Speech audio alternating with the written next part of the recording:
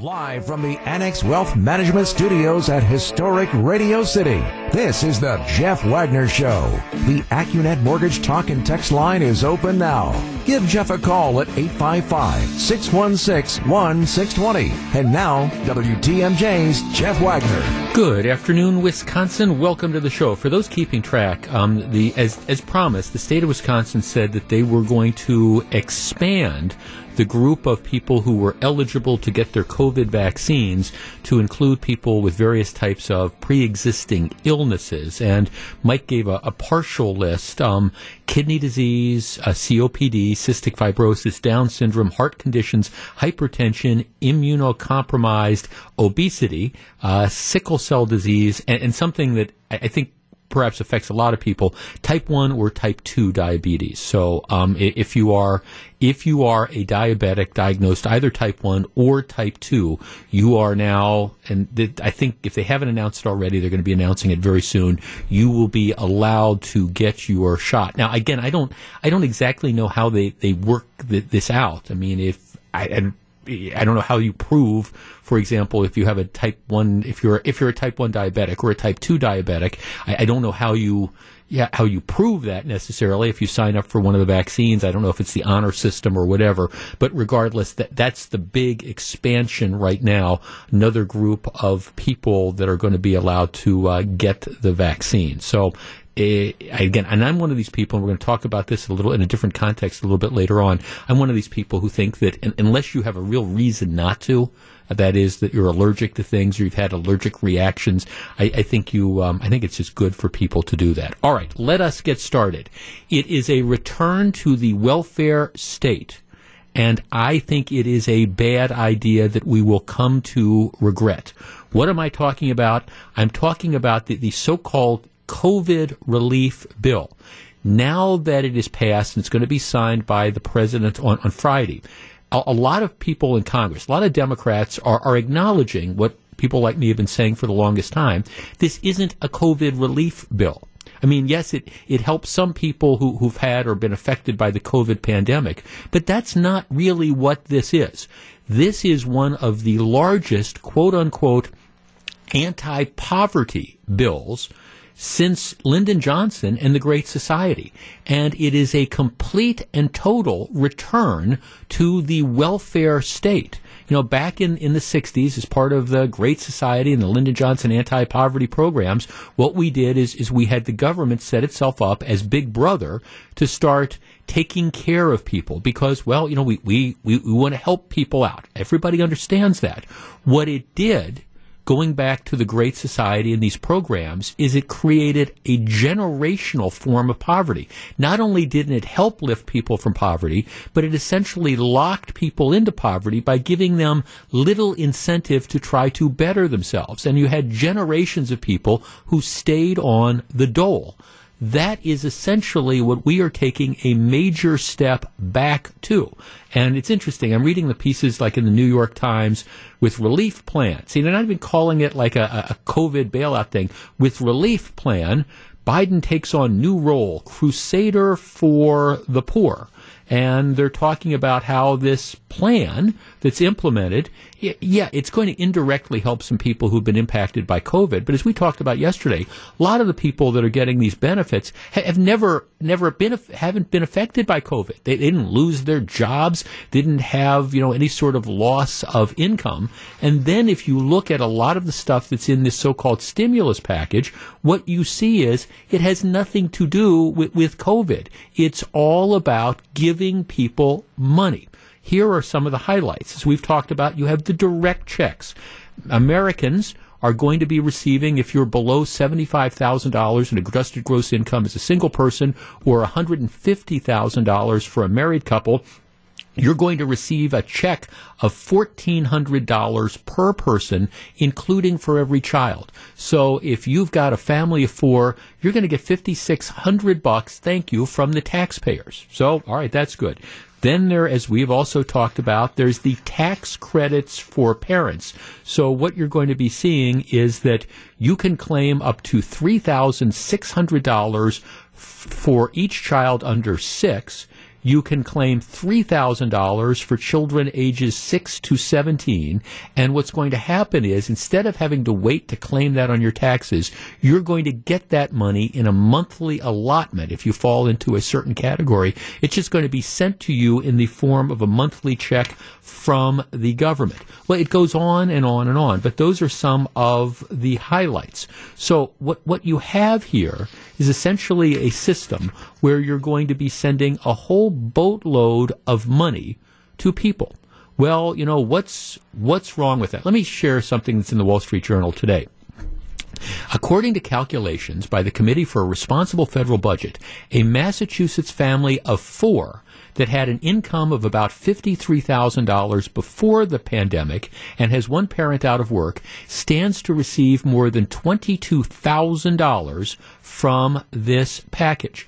A single individual in Tennessee who's unemployed and used to earn about $25,000 could receive as much as $15,000 from the bill. These families would also be eligible for more help to pay rent, afford health insurance, food stamps, Medicaid, etc. The United States has about 40 million people living in poverty. Nearly 13 million of them are expected to be lifted out of poverty, according to the bill. Okay, so the idea is we're going to send we got people that are living in poverty. We're going to send them all sorts of money in the form of, at least in the stimulus payments, a one-time sort of payment. But for like having the kids, you get this sort of in perpetuity, or as long as it lasts. And the idea is, isn't this a great thing? We have lifted people out of poverty by giving them money. Or at least we've lifted them out of poverty for a year by giving them money. But of course, we haven't prepared them to go back to work. We haven't given them skills, and we're giving them money without requiring them to do anything. Our number, 855-616-1620. That is the Acunet Mortgage talk and text line. Look, I understand as a goal, giving people money, boom, here, we're going to wave this magic wand, we're going to send you tens of thousands of dollars, and then we're going to say you're no longer in poverty. At least for this year, you're no longer in poverty. But if this is ultimately the system, and if the system is to let's build this stuff in, let's give people money, and let's keep giving people money, are we really doing people a favor? 855-616-1620. That's the Acunet Mortgage talk and text line. Bill Clinton, for whatever faults you want to say Bill Clinton had, and Lord knows there were many, Bill Clinton recognized that the Great Society, the welfare state, didn't work. And he made all sorts of efforts to end just the dole, saying, look, we got to find a pathway for people to work. Tommy Thompson, when he was the governor of Wisconsin, his greatest accomplishment was really kind of doing away with the welfare state and saying, we're going to provide a safety net for the people who are hit the hardest.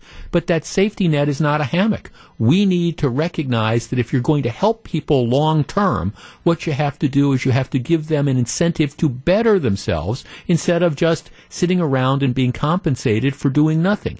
855-616-1620. That's the Acunet Mortgage talk and text line.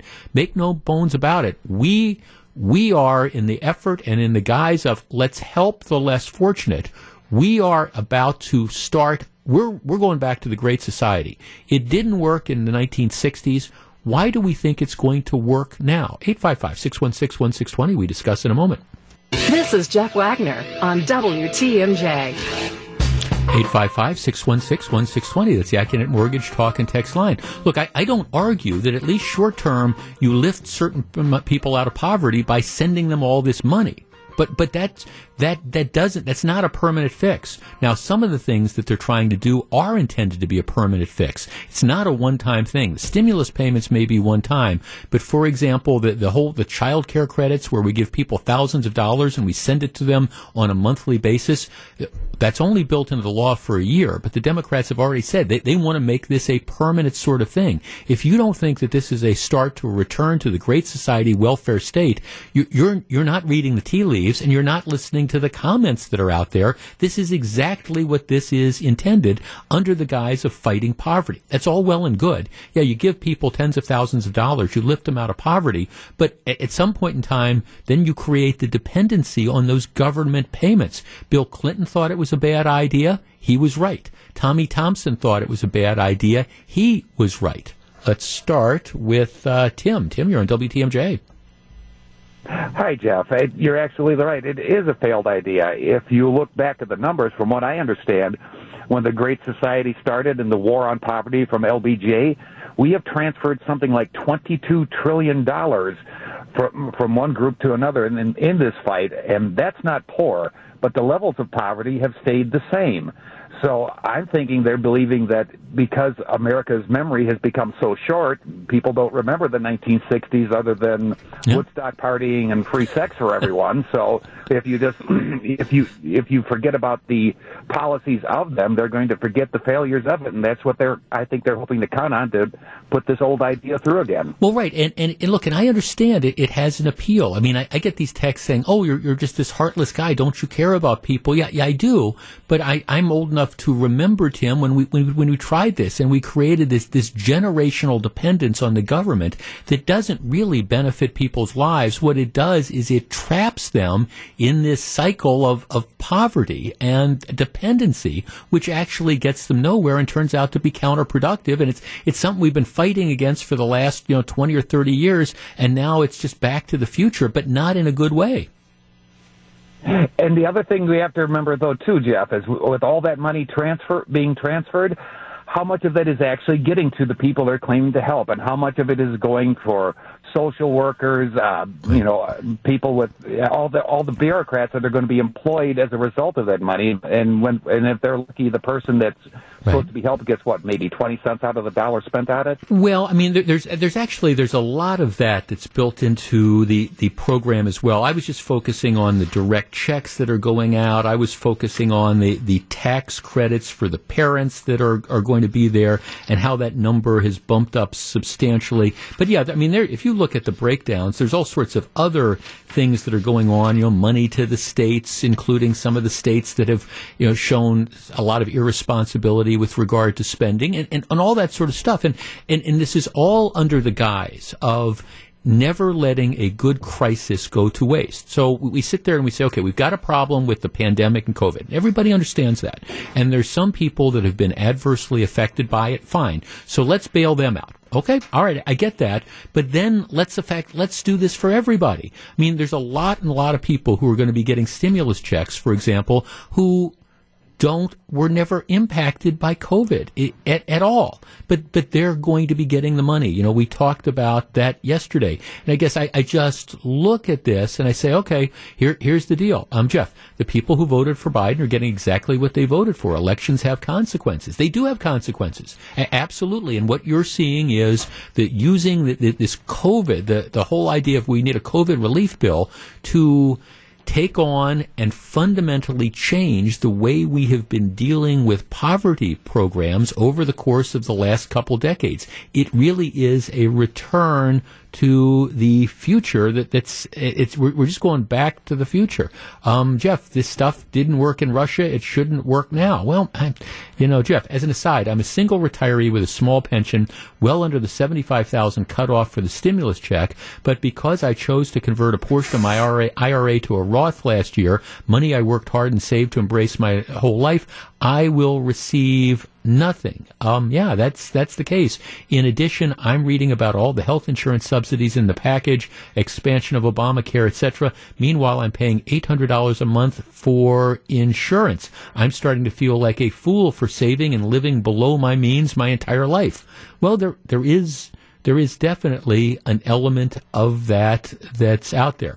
Jeff, check out the Facebook group Capitalism Kills. This is exactly what this page is teaching, especially our young adults, that the government should be providing for its people, and those of us who work should be working for everyone else who isn't working. I came across the page accidentally, and it nauseated me. Well, that is this idea. And if you argue against it, you're told, oh, well, you hate poor people. Well, no.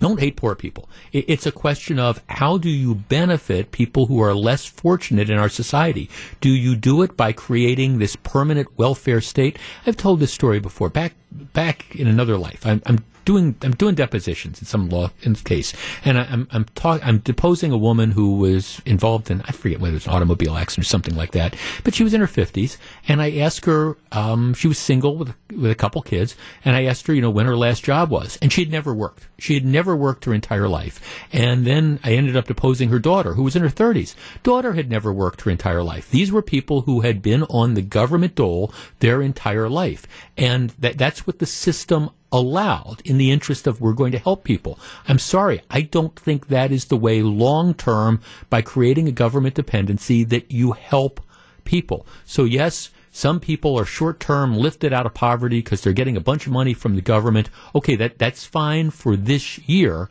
Right? What about next year? What about the year after? What about 2 or 3 years from now? Because one of the things we also know is that once government programs come in, it is almost impossible to get them to go away. And one of the classic examples is this child care credit thing where we're sending all this money to people who have kids. And I acknowledge it's only a year, but this is going to be an election year issue. It's going to be, those evil conservatives, this money that you're getting, that you really like getting, well, they want to take it away from you. How terrible is that?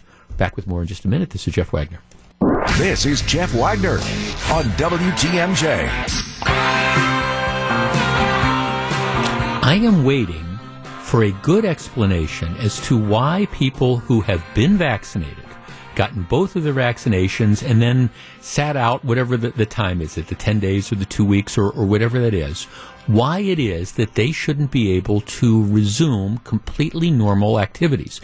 Now, if you're listening to the program yesterday, Anthony Fauci, and I'm not as anti-Fauci as some people are. At the same time, I think that he's been wrong about a lot of stuff, and I think he undermines some of his credibility by constantly going on television, never turning down an interview, and then saying things, even within a couple days of each other, that are inconsistent with that. And the more inconsistency that you put out, the more difficult it is to get people to, follow different recommendations. But yesterday was not one of Dr. Fauci's finest moments. He goes on CNN, and they ask him on CNN, Doctor, explain why, if somebody has received both of the vaccines, and they've waited that time period, explain why it is that they shouldn't be able to travel. I mean, what is the issue? And he hemmed and hawed and just said, well, the CDC is looking at this, but couldn't come up with a good explanation.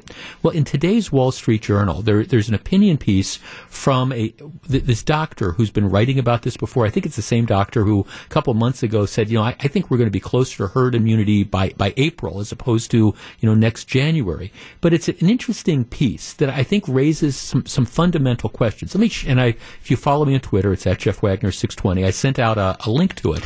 But I want to share a piece with you because I agree, because candidly, if we want to encourage people to be vaccinated, we have to tell them what the goal is. We have to realistically show them what the goal is. And the bottom line is, if you have been vaccinated and you've got this degree of immunity, is there really any reason why that person can't travel, can't have contact with other people? And I think more and more the answer is probably no. All right, so here's the commentary. COVID prescription, get the vaccine, wait a month, return to normal. The CDC claims to be following the science, but its advice suggests it's paralyzed by fear. Okay, now this is the article. The Centers for Disease Control and Prevention have lost a lot of credibility during the COVID-19 pandemic by being late or wrong on testing, masks, vaccine allocation, and school reopening. Staying consistent with that pattern, this week, 3 months after the vaccine rollout, the CDC finally started telling vaccinated people that they can have normal interactions with other vaccinated people, but only in highly limited circumstances. Given the impressive effectiveness of the vaccine, that should have been immediately obvious by applying scientific inference and common sense. Part of the new guidelines are absurdly restrictive. For example, the CDC didn't withdraw its advice to avoid air travel after vaccination. A year of pre-vaccine experience has demonstrated that airlines aren't a source of spread. A study conducted for the Defense Department found that commercial planes have HEPA filtration and airflow that exceed the standards of hospital operating rooms. The guidelines do approve of vaccinated people meeting with low-risk, unvaccinated ones, but only with people from the same household and in a small private setting. So much for restaurants, birthday parties, and weddings. An unpublished study conducted by Israel showed that the vaccines by Pfizer showed that the vaccination reduced transmission by 89 to 94% and almost totally prevented hospitalization and death. Immunity kicks in fully after about 4 weeks from the first vaccine dose, and then you're essentially bulletproof, with the added safety of wearing a mask indoors for a few more weeks or months, a practical necessity in public places, even if not a medical one, since you can't tell on sight if someone's immune. There is little a vaccinated person should be discouraged from doing. And it goes on in this tone. Our number, 855-616-1620. That is the Acunet Mortgage talk and text line. We have been told for a year to follow the science. And I understand that the science does in fact change. I know a year ago we were told you don't need to wear masks, and the science changed, and I appreciate that. You get more information. But given the fact that we are told that the vaccine rate and the success rate, you are, in the words of the doctor who wrote this, you're essentially bulletproof.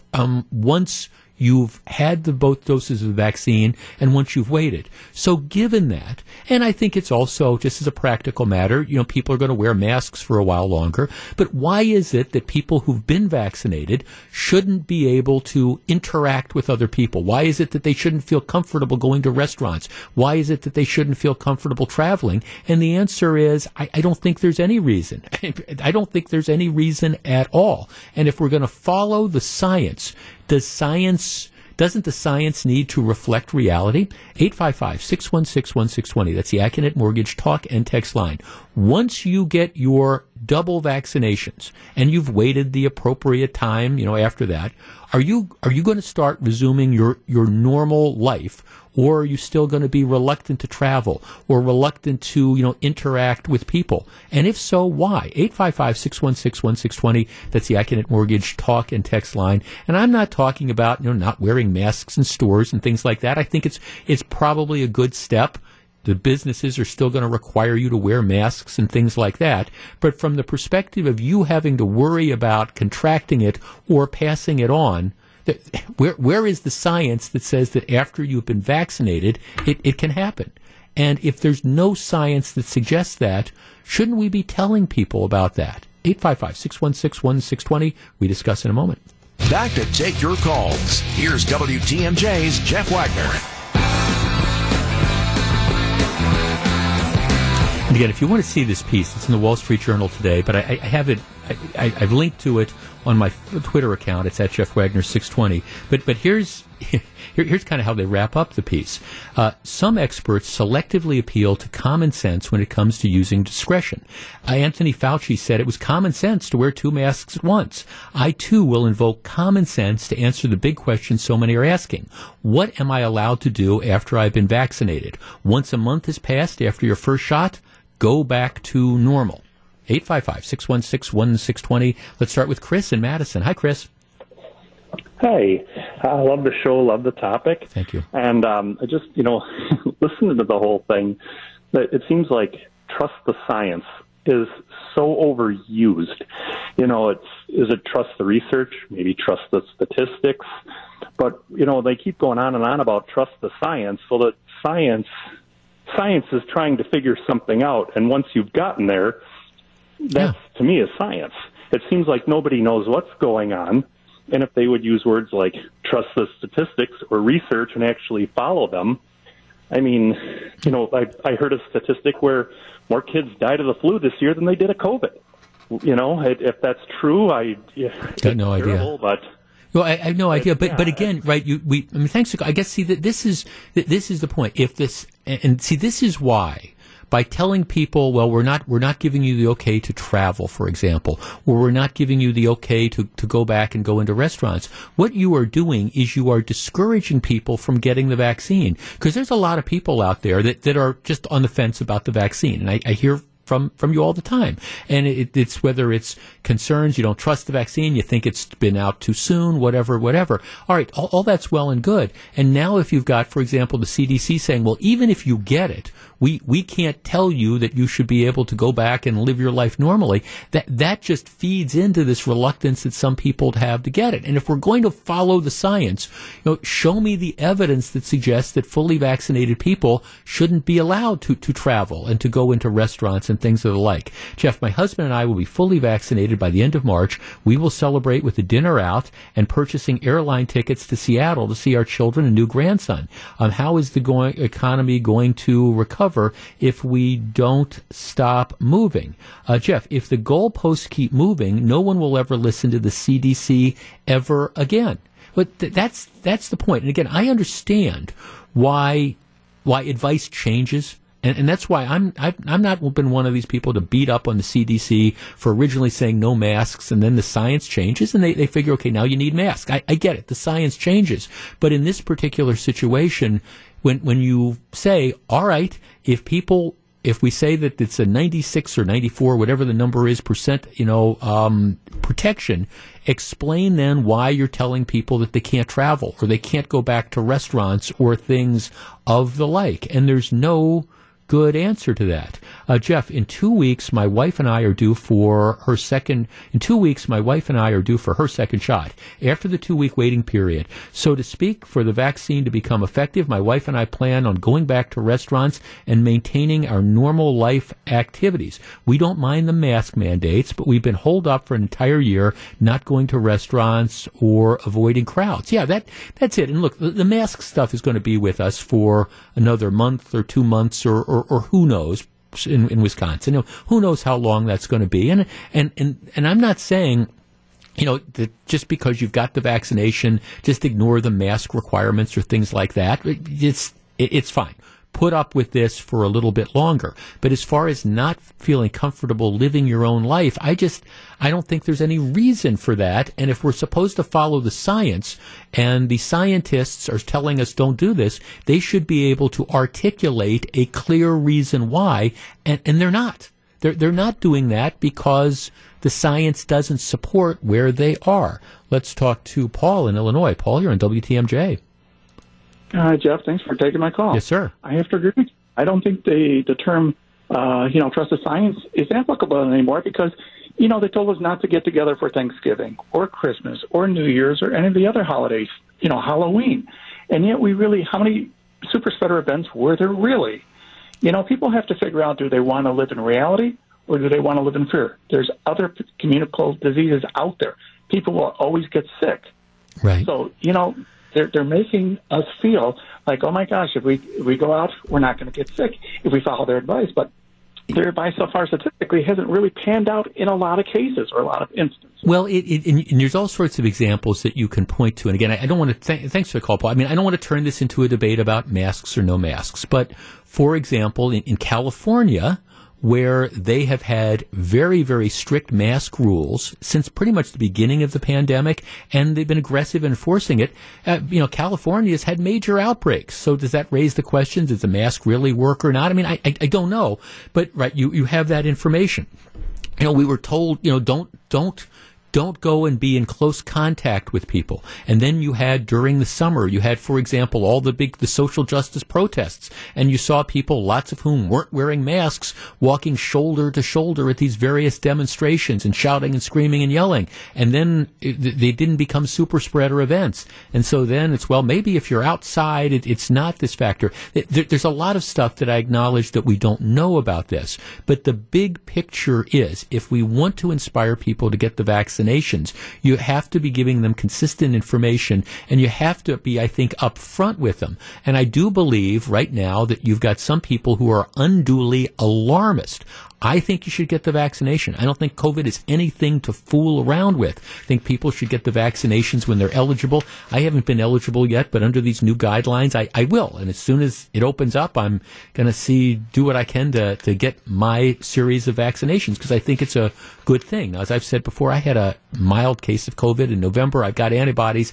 I'm really not worried that I'm going to get it again, because there's not too many examples of reinfection that are out there. But regardless, want to be safe, get the vaccination. But to say, all right, well, even after you've got the vaccination, we don't think you should be interacting in restaurants and stuff. You have to be able to give a really good reason, I think, why, if that's going to be your position, and they don't have a good reason for that.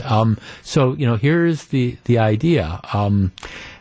If you're going to try to argue that people, for example, can still carry it even though you've been vaccinated, well, they should come out and say that, and they should present data to suggest that. But I don't think there's too much out there that does that. Bottom line is, I think the CDC needs to get its act together, and they need to be honest and upfront and stop being alarmist.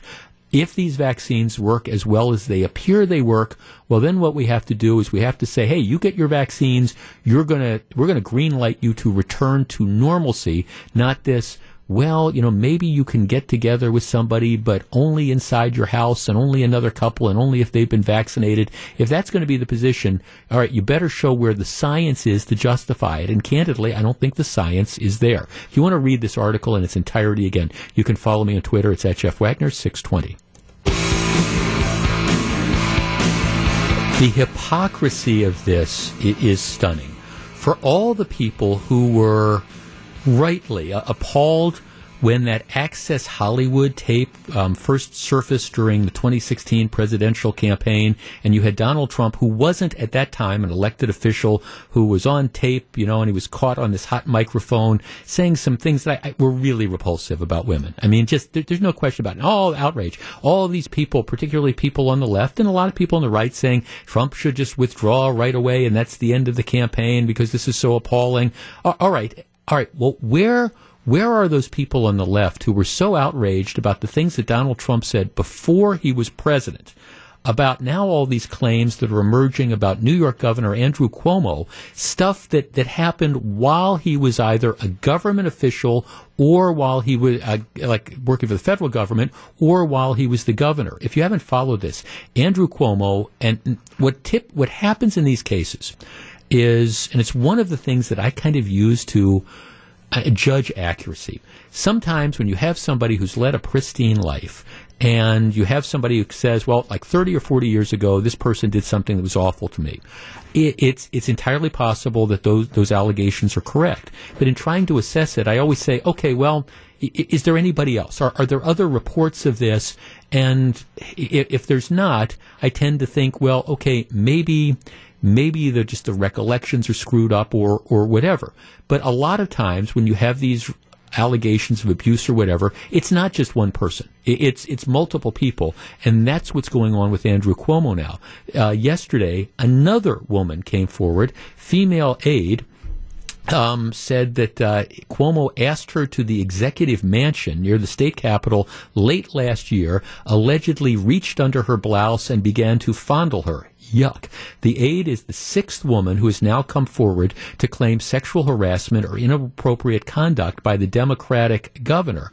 And who knows? But now that you've had the first couple came forward, now you have all sorts of other women that are coming forward and saying, the same sort of thing. Cuomo, it goes back to one of his accusers, 25-year-old former aide, who said he asked her questions about her personal life during one-on-one meetings, including whether she would like to have sex with an older man. I mean, when you have multiple women coming forward and making these reports, it does kind of indicate, at least to me, that where there's smoke, there's fire. It's not just one person making these claims, and now who knows where this is going to end. But again, the hypocrisy alert is you still have a lot of particularly national Democrats who are just, it's like hear no evil, see no evil. And my only point is, what about the hypocrisy of this? If it was wrong and if it was fair to condemn Donald Trump for these things that he was saying before he was an elected official, what do you do with a guy like Andrew Cuomo, who apparently is saying and doing these sorts of things when he is in the governor's mansion in New York? Just asking. Back with more in just a couple minutes. Live from the Annex Wealth Management Studios at historic Radio City, this is the Jeff Wagner Show.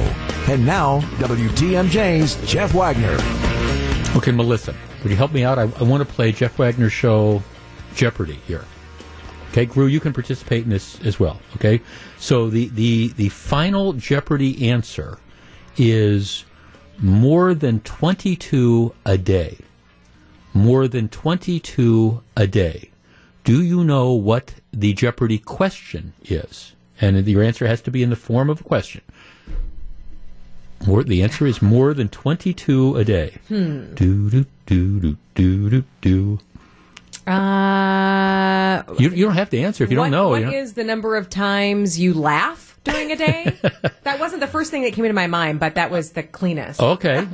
All right. Gru, you want to participate?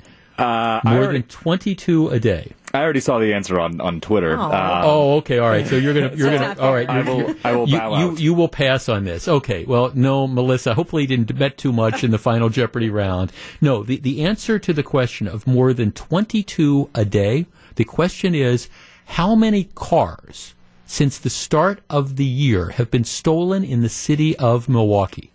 More than 22 a day. Let's let that sink in for a minute. Not 22 for a week, not 22 for a month, not 22 for 2 months. Every day in the city of Milwaukee, 22 cars are stolen.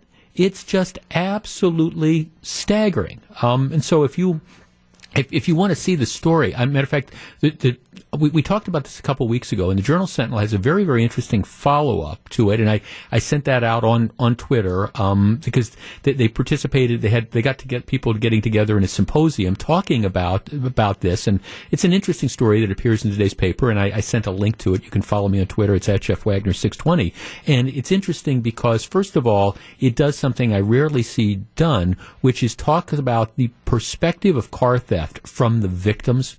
There is this attitude in the criminal justice system that car theft is, and I'm not talking about carjacking. I'm not talking about going up and sticking a gun to somebody's head and taking the car at gunpoint. I am talking about car theft. You park your car in front of your house. You park your car in a parking lot, and you come back and it's gone. There is this perception that it is a victimless crime. That it's just a property crime, and and some people have insurance, and yes, maybe it's a bit of an inconvenience, but it's no big deal. And what's really interesting is this piece talks about people who have been victims of car theft, and you learn what a big deal it is. The invasiveness. I mean, first of all, it's just the psychological fact of something that's yours that has been stolen by somebody, and the fact that one of the things it does is it damages your confidence. You're always a little bit unsure. Can I park my car? Is it going to be stolen again? And then, of course, there's the other very real consequence for a lot of people that they don't have multiple cars. I mean, it's not like, gee, your car is stolen and then, well, it's an inconvenience, but while you're waiting for the insurance company to deal with this, if you have, theft insurance, while you're waiting for the insurance company to deal with this, all right, well, then you're driving your other car. For a lot of people, they got one car. And that car they depend on to get back and forth to work and to take their kids to daycare or to pick their kids up from school or go to the games. It's a huge deal when you are violated in that fashion. And that's something that's been lost, I think, a lot of times when we talked about crime. Oh, it's a victimless crime. Oh, it's just property. Okay, for many people, with the exception of their house, if you own a house, your car is your biggest investment. It is your biggest asset. And you come out, you find that some punk has taken a crowbar and kicked in the rear window and gone in and stolen the car. And this story in the paper, to its credit, and it's well worth reading, does highlight some of the factors and what this does to people who are victimized. Well, what's even worse, though, is that the system victimizes the victims. I mean, these numbers are absolutely staggering. As of March 8th, 1,576 cars have been reported stolen in Milwaukee. That is a 138% increase when compared to the same time in 2020. A 138% increase. And one of the things that they acknowledge, for example, in this story, is one of the major frustrations is Many of these cars are being stolen by juveniles.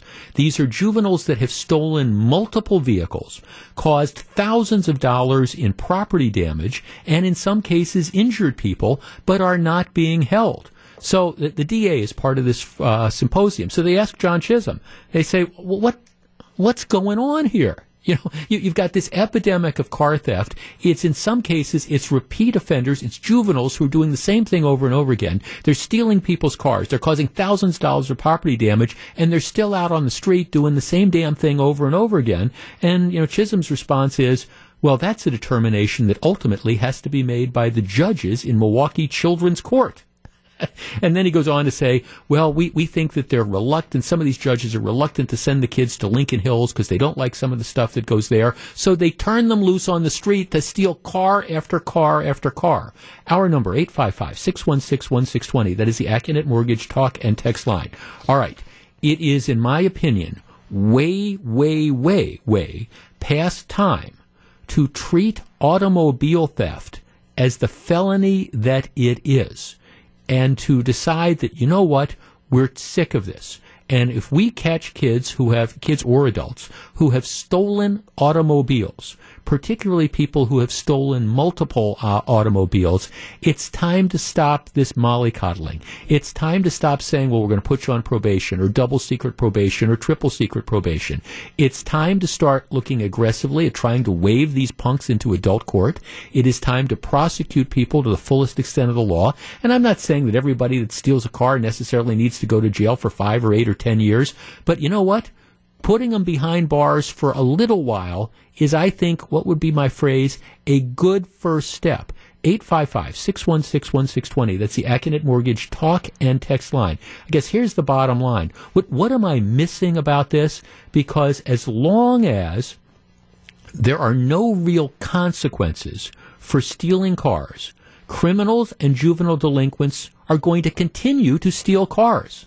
Am I missing something? 855-616-1620. That's the Acunet Mortgage talk and text line. And if you have been victimized in this fashion, if you're somebody who's had your car stolen, I'd love to talk to you about this, because I think this is one of these situations where the court system is a complete and total failure in recognizing how significant this issue is.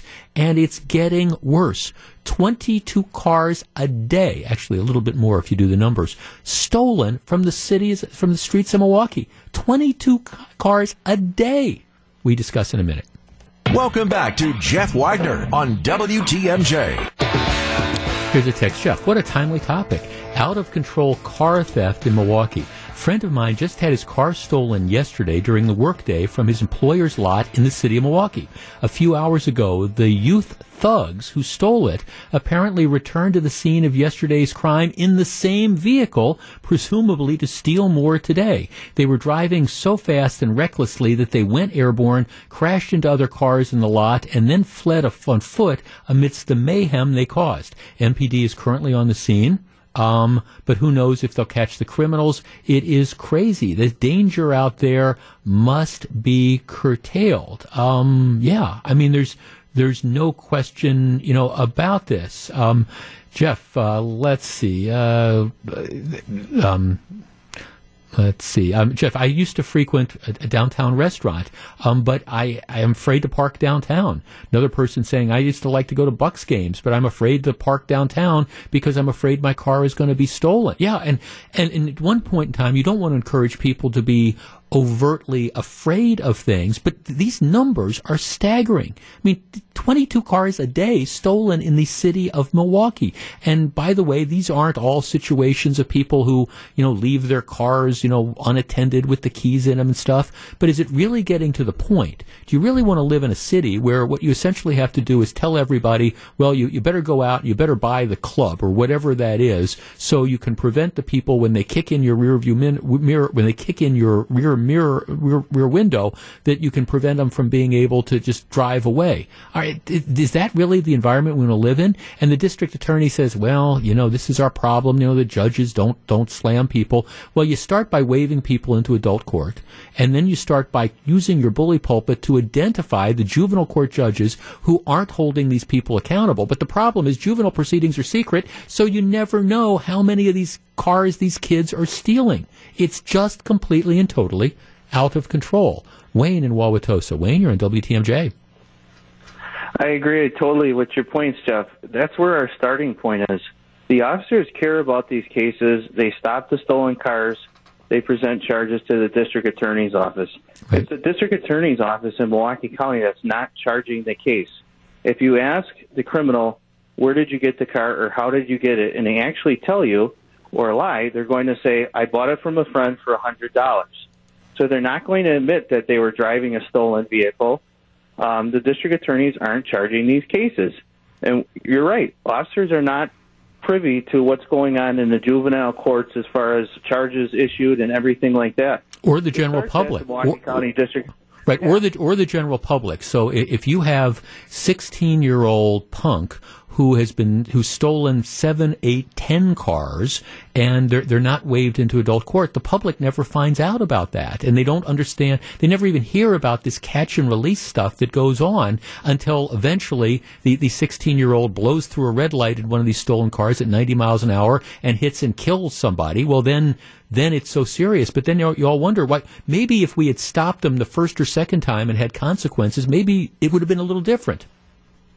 At most, what's happening to them is they're getting a citation, a municipal citation for operating without owner's consent that they don't have to pay, and nothing happens with it, and that's what's going on. Right, and right. Thanks for the call. You're exactly right. And should we be surprised that when there are no consequences, and that is the honest-to-God truth, there are no consequences, no practical consequences in the city of Milwaukee for stealing cars, and that is why you have a 138% increase year to year. That is why you have on average 22 plus cars stolen a day. That is why if you leave your car on the street in the city of Milwaukee, who knows whether it is going to be there when you come out again. And again, I'm not talking about people who leave the keys in the car. I mean, they've got sophisticated ways to break in, steal these cars quickly, and not a darn thing is done. And there's apparently no outrage about this. And of course, you've got the court system that views this, like I say, as sort of a victimless crime. Oh, it's a property theft crime. Well, tell that to the people whose lives have been upended by their ride to work being stolen. Let's talk to Ron in Greenfield. Ron, you're on WTMJ. Good afternoon, Jeff. How are you? I'm well, thank you. What do you think? Well, I'm a retired juvenile probation officer. In my last 2 years, I did intake at Children's Court. I just want to let your audience know that when a kid's arrested for auto theft, they're brought into detention. We do a medical screen, and then we assess where they should be placed until the next day for court. There's a point system in place that I don't agree with, but the vast majority of the times, the kids, even on probation, even committing felonies, they go home. They go to temporary shelter. And if you're a kid and you steal a car and you go to detention and you sit there for 2 hours while you get determined where to go, and you go home and you sleep in your own bed, well, you know what you're going to do? You're going to think, this is pretty easy. I'm going to go out there and steal another car and another and another. Same thing for residential burglary.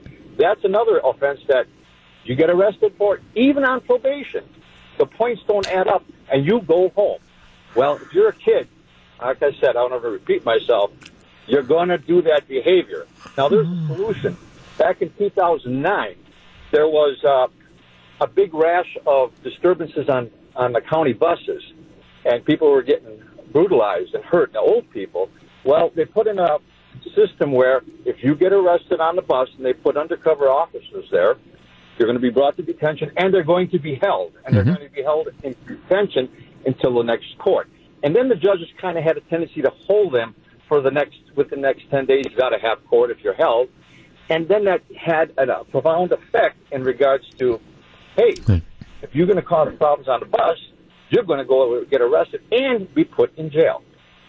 Ron, my head, I'm sorry, I was listening to you talk, and my head is just ready to explode when you talk about how a juvenile delinquent who is on paper, on probation, so he's been through the system, an adjudicated delinquent already for like stealing cars, gets caught stealing another car, and then he's turned loose and he's back at home that same night. And we wonder why, we wonder why these kids keep stealing car after car after car. Exactly. Yeah. In fact, I brought this to your colleague, Eric Vilstad, and actually a reporter came to my house last week or 2 weeks ago. But evidently it's not good enough, or maybe not profound enough to bring light to the public. I could enlighten you a great deal in children's court and how we deal with things. Well, people blame judges. I don't want to go there because it's all money. It's all regards to, we spent $160,000 to send somebody to Lincoln Hills or Wales in the past. It comes out of the county budget.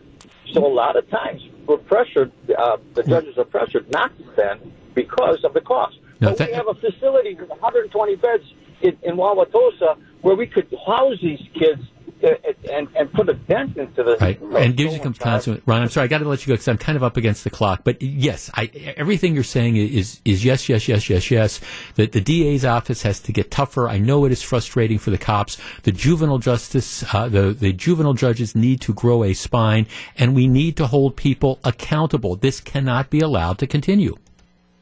Welcome back to Jeff Wagner on WTMJ.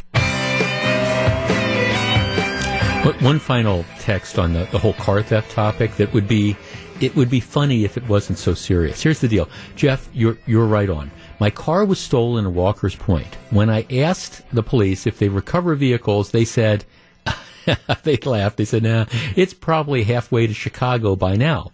Fast forward a month later, I received notices for past due parking tickets on my car.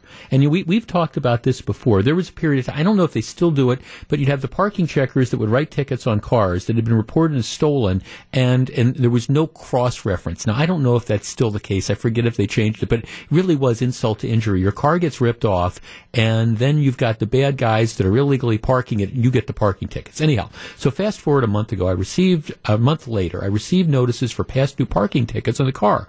I drove down to the address on the tickets, and there was my car. Better yet, I had to call the police. The car had to be towed to impound, and I had to pay $100 to get it out of impound. It is kind of like, okay, adding insult to injury. It was a simple joyride for someone, but it caused me a lot of inconvenience and money. My story was simple and even sort of funny, but the real issue is the scenario you mentioned earlier. Sooner or later, that person who stole my car is going to hurt somebody or kill somebody when the thief is driving 90 miles an hour down the road through the red light. That is what you see over and over again. But the scary thing is, because the juvenile justice system decides to protect the little darlings, you don't know how many times they've stolen cars. You don't know what they've done in those stolen cars. You never find that out. I mean, you want to just understand how screwed up this is. Let's go back to that Mayfair Mall shooting. Last November, you have this 15-year-old punk brings a gun into Mayfair Mall, shoots up the place, shoots 8 people, and they're going to treat him in Milwaukee as a juvenile. So you're not going to find out. We don't know if he's done anything else before, what he's done, and you're not going to really find out what the disposition is. It's just a joke, and it would be funny, except it's a joke that puts all the rest of us at risk. All right, let us switch gears. What do you say, group? Producing the show today and always, let's antagonize some of the audience. All right. And he's looking at me saying, like, you haven't done that for the last hour and a half? All right, here is the deal. Joe Biden has not held a press conference for over 50 days. He is the longest president, that is the longest period of time in modern history to go without holding a press conference. All right, 855-616-1620, that's the Accunet Mortgage Talk and Text line. I have to conclude. The only conclusion I can draw from that is that his aides are afraid that he is not ready to answer questions from the press. Now, I understand he's going to be giving a scripted speech tonight, but at the same time, By this time in any other president, or at least for the last 15, I think, they have already addressed a joint session of Congress. They don't call it a State of the Union until after you finished your first year. But Biden doesn't have that scheduled. He does have a televised speech that he is going to give tonight. But the idea of actually standing in front of the press and interacting, he hasn't done it. And candidly, I can't conclude any other reason for not doing it at this point, given, hey, this is a big time for him. You've got all this stuff that's going on. You've got the wind at your back. The fact that he's not doing it tells me that I think some of his aides are afraid that he's not able to do it. And it's not just me saying this. Here's a piece, ABC News, of all people, has a piece that they posted on their website, today. Biden not holding the formal news conference raises accountability question. This is ABC News. Halfway into his first 100 days, President Joe Biden has yet to hold a formal solo news conference, raising questions about accountability with the White House under increasing pressure to explain why. Even as the nation deals with multiple crises, a deadly pandemic, and the devastating economic fallout, Biden has gone longer without facing extended questions from reporters than any of his 15 predecessors over the past 100 years. The tough exchanges in such a setting can reveal much more to Americans about a president's thinking and test his explanations, as opposed to what so far have been Biden's brief answers, often one-liner quips, in the tightly controlled and often scripted events the White House has arranged to date. In contrast with former President Donald Trump, has been especially striking, especially given Biden's repeated promises to Americans that he'd always be straight and transparent. The previous record was set by President George W. Bush, who waited 33 days before hosting a formal solo press conference. But that was more of an anomaly. Many others held them within a handful of days or a few weeks after taking office, according to an analysis. The White House last week pledged Biden would hold a news conference, but wouldn't say when. All right, 855-616-1620. That is the AccuNet Mortgage talk and text line. Is this a big deal? And what is going on here that the president is now gone, halfway through his 100 days without holding a press conference and without making a joint address to Congress? 855-616-1620. Nothing to see here. He's too busy dealing with the problems of the country, or his aides are afraid he might not be up to confronting the press. The fact that they've not had a press conference tells me that some people are concerned that he might not be ready for prime time.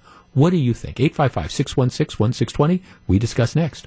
Jeff Wagner on WTMJ. 855-616-1620. Jeff, I think you're making mountains out of molehills. Well, all right, then this is the question. By the way, it's just not conservative talk show hosts that are asking this. This is now ABC News and the Washington Post. This is a big story that's going on about why Joe Biden refuses to have a press conference. And by the way, it's not like you're dealing with a hostile White House press corps. Okay, this is the liberal mainstream media. You know that there's going to be lots of softballs that are out there. So the question is, why would you delay 50 days if you were ready to do this? Because again, it's going to be a friendly room. If nothing else, why don't you do this just to shut up the people that are now starting to say, what's going on here? There has to be, at least in my opinion, there's got to be some reason why you are not having this press conference. And the only reason I can think of is, all right, they're a little bit concerned with what he's going to do if you just turn him loose in an uncontrolled setting for 45 minutes and expect him to answer questions. 855-616-1620. What do you think is going on? Mike in Illinois. Mike, you're on WTMJ. Good afternoon, Jeff. What do you think?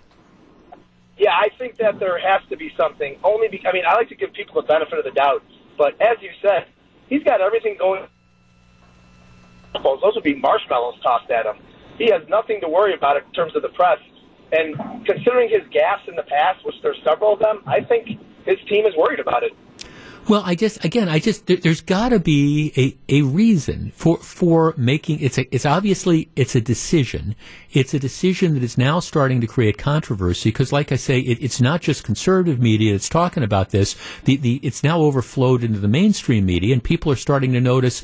You got to go back 150 years to find a president who's delayed a press conference this long. There's got to be reasons behind it, and if it's not that he's not ready for prime time, I guess the question is, what would that reason be?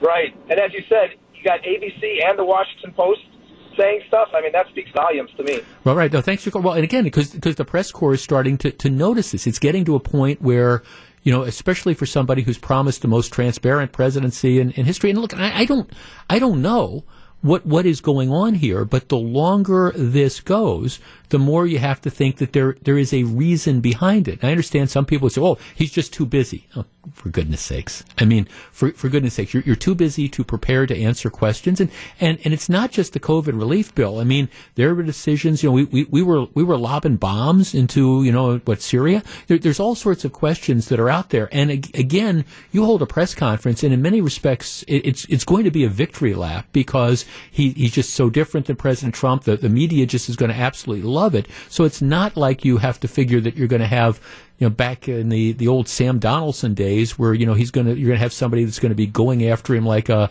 bulldog, or some of the interactions, the hostility that you had between like President Trump and the media. It's not going to be something like that. Jeff, how long do they think they can keep him protected from the press? As we emerge from lockdown, what excuse are they going to use for the next 3 years? I feel they are definitely protecting him. Jeff, I think Biden and his advisors have made the decision that there's no advantage to giving a press conference. Being silent won him the election, and so why change that? Well, yeah, I think there is an element to that. It's like that was the strategy that worked in the campaign. And in fairness to President Biden, I thought he did a very, very good job in the debates. That was one of the questions, is he up to the debates? And I think he did a very, very good job in general. And we could argue about whether he won the debates or whether Donald Trump lost the debates. But regardless, I mean, there was nothing about Biden's performance at the debates that convinced me that he was not ready for the job. But the fact that they're unwilling to trot him out to answer questions, there's got to be a reason behind that. I mean, doesn't there? Let's talk to Richard. Richard, you're on WTMJ. Yeah, hi. How you doing today? Good. What do you think? Well, I've got a little different spin on it, to be honest. I don't have a problem with us not seeing him answering questions on TV for 50 days, because personally, I was so sick of his narcissistic predecessor being on TV every day for so damn long. I think it's a breath of fresh air, to be honest. So, well, I don't personally have a problem with it. Well, Richard, first of all, I don't disagree to the extent that I think President Trump overexposed himself with his press conferences and with the interaction and the things that went on for 2 hours. So if your point is, do I think that President Trump went into overkill and the kind of what I used to describe as kind of punching down. I mean, he'd get upset with some reporter for asking a question or writing a story, and I'm thinking, you're the President of the United States. You got to be bigger than that. So I understand the overexposure argument about Donald Trump, but to me, that doesn't explain why, when you have somebody who's got the wind at his back, I mean, everything going well, I think that it's fair to ask, what's going on here, and is there a reason? Jeff, if you've watched him all over the last few weeks, he loses his thoughts. They had to cut the feed off twice in the last week. I think it goes on to say he can't answer questions without the help of a card or a teleprompter. Right. There is that issue. Jeff, let's see. And look, and I don't know what the answer is, but the bottom line of all this is, if you want to have this issued, if you go away, it's real easy. You block this out, you come out, you answer questions for 45 minutes, and then all the speculation kind of goes by the side. Jeff, you know why they're hiding him. I believe he's having cognitive issues. I don't know that, but if you want to dispel that rumor and that concern, it's really easy. Jeff, Trump didn't release his taxes like his predecessor. Biden doesn't do press conferences. What's the point? Well, fair enough. Remember all the heat that Donald Trump took for not releasing his tax returns. Oh, this is appalling.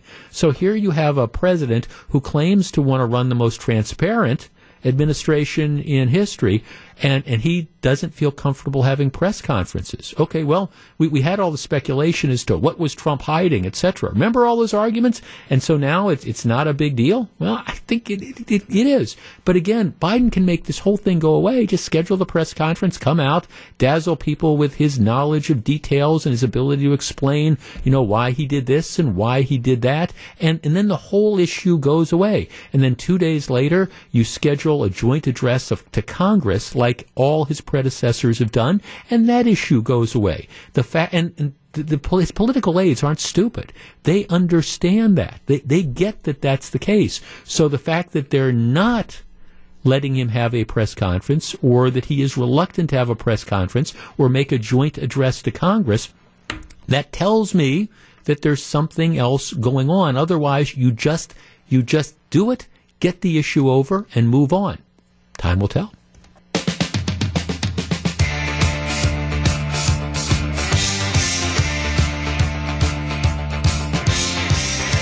I wonder how this is going over in City Hall.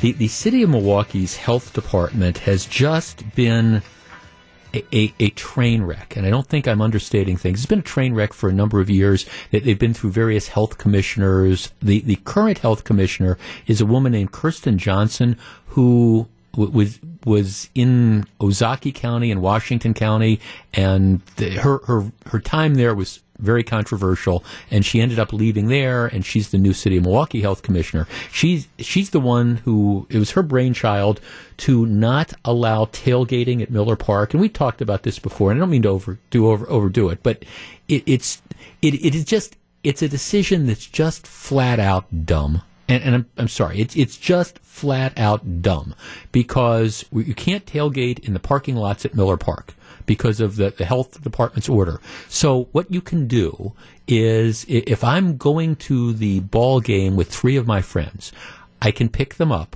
We can drive together in the same car.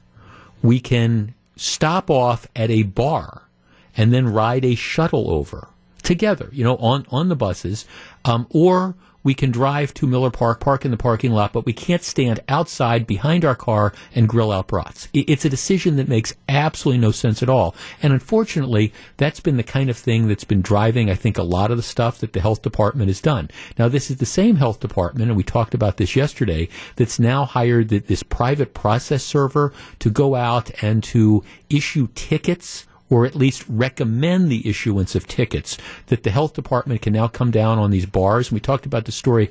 One guy who runs this bar gets a $3,000 ticket because some health inspector says, well, the tables are too close together. I mean, it's nothing but a revenue grab for the City of Milwaukee under the guise of public health. So anyhow, this Kirsten Johnson, she's in the news today because apparently she's cleaning house. Milwaukee's new health commissioner has fired 2 top city officials, including a staffer who helped lead the push to declare racism a public health crisis, making Milwaukee the first in the U.S. to do so and starting a national movement. Kirsten Johnson, who started her job as Milwaukee's health commissioner last week, on Tuesday fired both Lillian Payne and Grisel Torres, who were serving as chief of staff and deputy director of policy, innovation, and engagement. So, she comes in and she starts cleaning house and, getting rid of some of the other people that are in there. Now, I always believe that on the one hand, when you bring somebody in at the top of an agency, they have the right to surround themselves with their own people. I mean, I think that they have the right to promote the people that they feel comfortable with and things like that. But given all the turmoil that's gone on in the city of Milwaukee and the health department, this idea that, okay, what we're going to do now is we're going to come in and we're going to start cleaning house. And by the way, it's a couple of women of color, who we're getting rid of as well. We're just going to fire them and send them on their way, and we're not going to explain to the public why it is that we're doing it. Just further contributes to the chaos and the disarray that has been that department for the longest time. And I guess, again, do you have the right to do it? That's fine. Will anybody be upset that she's done it? I mean, I don't know. There's a lot of other stuff, I think, that's going on out of the health department that people have every right to be upset about. But will there be an outrage among the members of the Common Council? Where's Tom Barrett on this? Yeah, again, nobody knows. Just like, where's Tom Barrett on the fact that you've got 22 cars a day stolen in the city of Milwaukee? Nobody knows. Back with more in just a couple minutes. This is Jeff Wagner.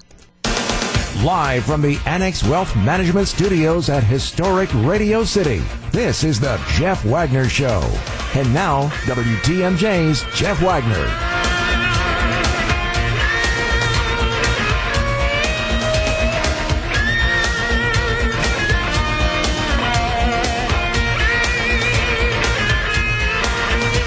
Good afternoon, Wisconsin. Welcome back to the show. All right.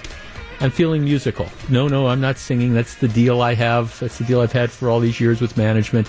But there is a song you have perhaps heard. Melissa, you've heard the song "The Eyes of Texas." You've heard that the eyes of Texas are upon us. Yes. You're looking at me vaguely. Well, once you hear this, you will know. Okay. Okay. So it's "The Eyes of Texas," which is the University of Texas fight song. It dates back in history to 1903 when it was first written, and it's to the tune of "I've Been Working on the Railroad." But here, I want you to listen. I want you to listen to the lyrics because there's going to be a test right afterwards. Okay, Gru, hit it.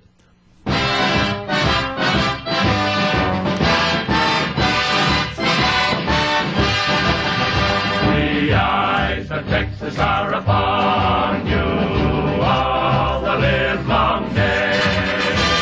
The eyes of Texas are upon you. You cannot get away. Do not think you can escape them at night or early in the morn. The eyes of Texas are upon you till Gabriel blows his horn. All right. That is "The Eyes of Texas Are Upon You." All right. Kind of gets you in the mood to get up and dance. Here's the lyrics again, if you couldn't follow along. The eyes of Texas are upon you all the livelong day. The eyes of Texas are upon you. You cannot get away. Do not think you can escape them at night or early in the morn. The eyes of Texas are upon you till Gabriel blows his horn. All right. That's the lyrics. That's the song written in 1903. Jeff, why are we talking about this? Because there is a huge push to do away with that fight song. A number of people, that the song's been around for 120 years. Some players on the University of Texas football team are saying we think it's wrong for people to sing it because apparently, just like at UW, you've got like the fifth quarter and stuff and all that, and you've got everybody that does jump around. One of the big things at University of Texas football games is after the games are over, the fans stand, the players stand, they sing the song. Several players have apparently expressed concern about the tradition of singing "The Eyes of Texas." First of all, believing that it was inspired by Confederate General Robert E. Lee. Now, of course, the song wasn't written until 1903 when, the Civil War, Robert E. Lee was long gone. Long gone by 1903. In addition, the concerns were that they think, well, maybe historically it was first performed at a minstrel show, which I guess they say it may have been. It's very, very unclear exactly where it was performed. But these, lyrics were devoted as it's a testament and a love affair for Texas. Okay, our number, 855-616-1620, which is the AccuNet Mortgage talk and text line. Look, I understand the cancel culture. We talk a lot of times about people who get offended by stuff. Is there any reason in God's green earth that a song like "The Eyes of Texas," and we went through the lyrics and you heard it, is there any reason that song should be canceled? And I guess the best argument that you could make is, well, it was written in 1902 or 1903, and it was performed, and the first time it might have been performed, it may have been in a minstrel show type of setting. We don't think by the way, they say we don't think that the performers who did it in blackface, but we're not exactly positive because it was 120 years ago, but we don't think that was the case. But is there any reason for anybody to be offended by something like this in 2021? My answer would be no. If there's something out there that you think a reasonable person could be offended by and we need to say you can't sing a song like this, I would love to hear that explanation. Otherwise, it seems to me that this is just another one of these examples of people trying to look for something in various traditions to be offended by. 855-616-1620. That's the AccuNet Mortgage talk and text line. We discuss in a moment. Jeff Wagner on WTMJ. I love the text on this. No, just no. Jeff, there is nothing wrong with the eyes of Texas. No, of course there's not. Jeff, why is it that everything is always getting overanalyzed? If you're offended by something, then just don't listen to it. Jeff, is it okay to be offended by people who are always offended? That is the interesting thing. I always describe those folks as the politically correct and the perpetually offended. And you see that. You see it playing out in Madison, where you have the students that are upset that there's Abraham Lincoln. There's an Abraham Lincoln statue. And you see that with some of the people in Texas saying, well, we don't like this particular song, and gee, we think it's a tribute to Robert E. Lee, and it's not. It's not. It actually was a satire. That's the history of it. It was written by some University of Texas students in 1902, and it was a satire of a catchphrase apparently that the president of the university used to use at all that time.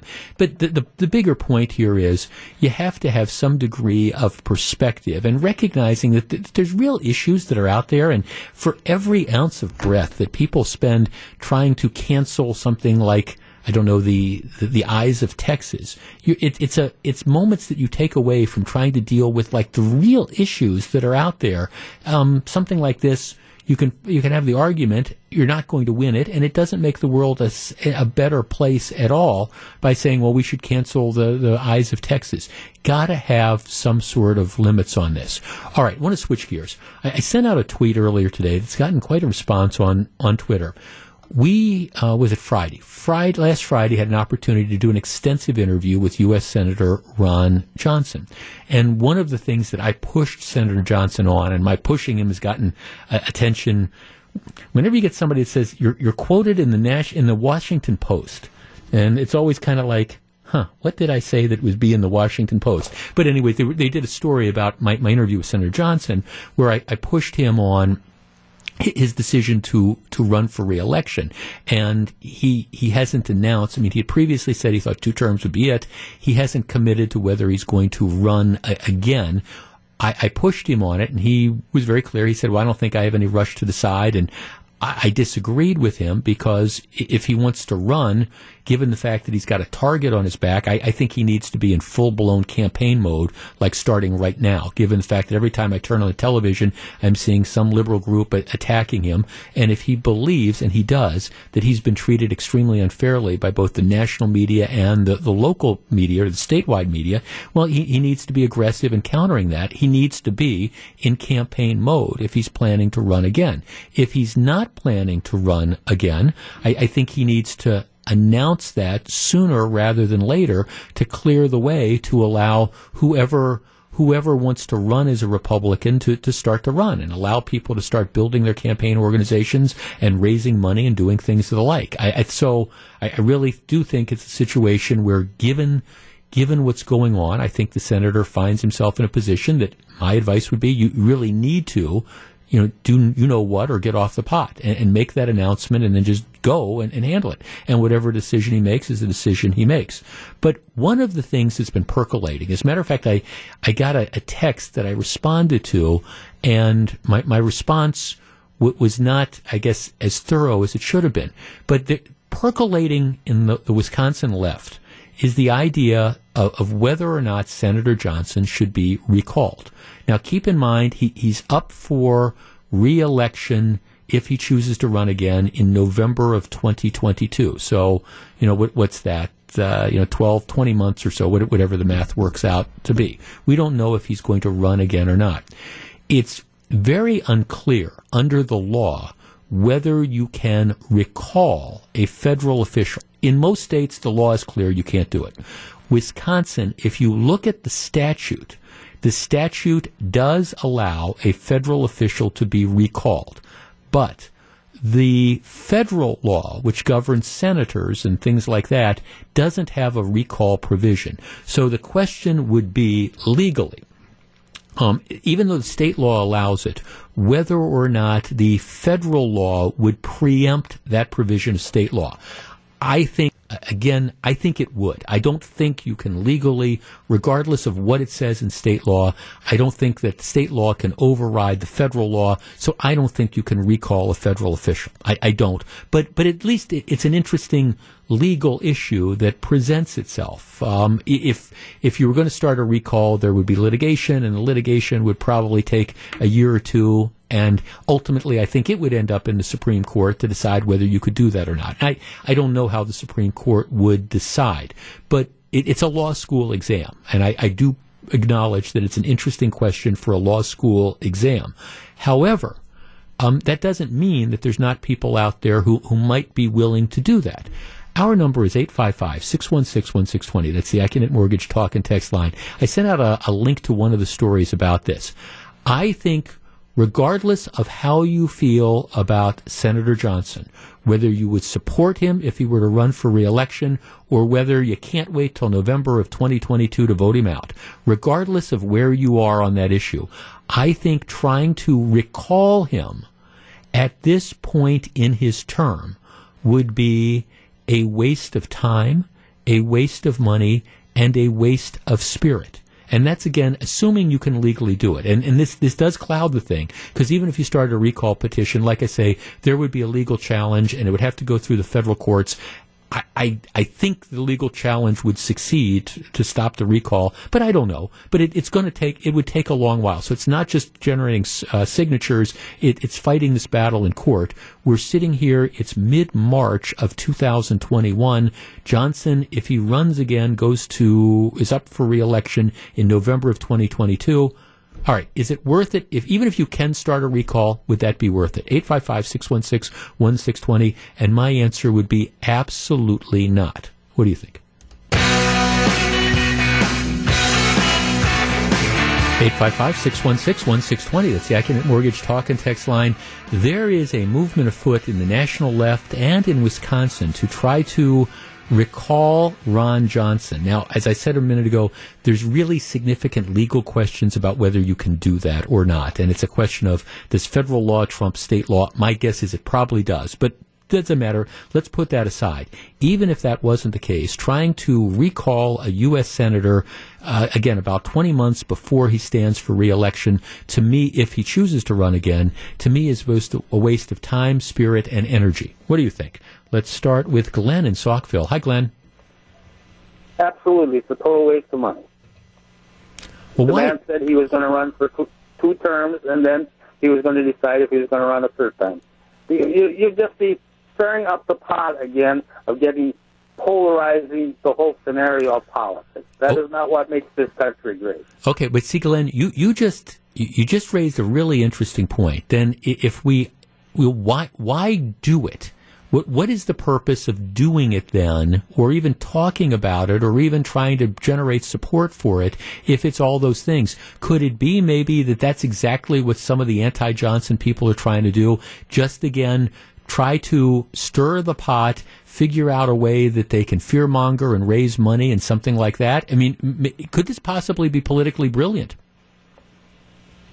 If that's the way, but I am not made that type of a person, like I remember Mr. Johnson said that he was going to go 2 terms. I would like to ask the man personally at a town meeting or whatever, I would like to know if you're going to go for a 3rd term. Yeah, no, I'll be honest. I'm sorry. I think, as I've said in my conversations with him, I think given everything that's going on now, and somebody just sent me a text saying, hey, the election is over a year and a half away. Do we really have to put up with anybody running now? Give people a break from political ads. All right, well, to which my response would be, that sounds really, really nice. But the reality is, if you turn on the television now, Johnson is already the subject of a whole series of vicious attack ads. Oh, he's voting against the stimulus and he doesn't care about little people and stuff like that. And this is just the start of what's going to happen.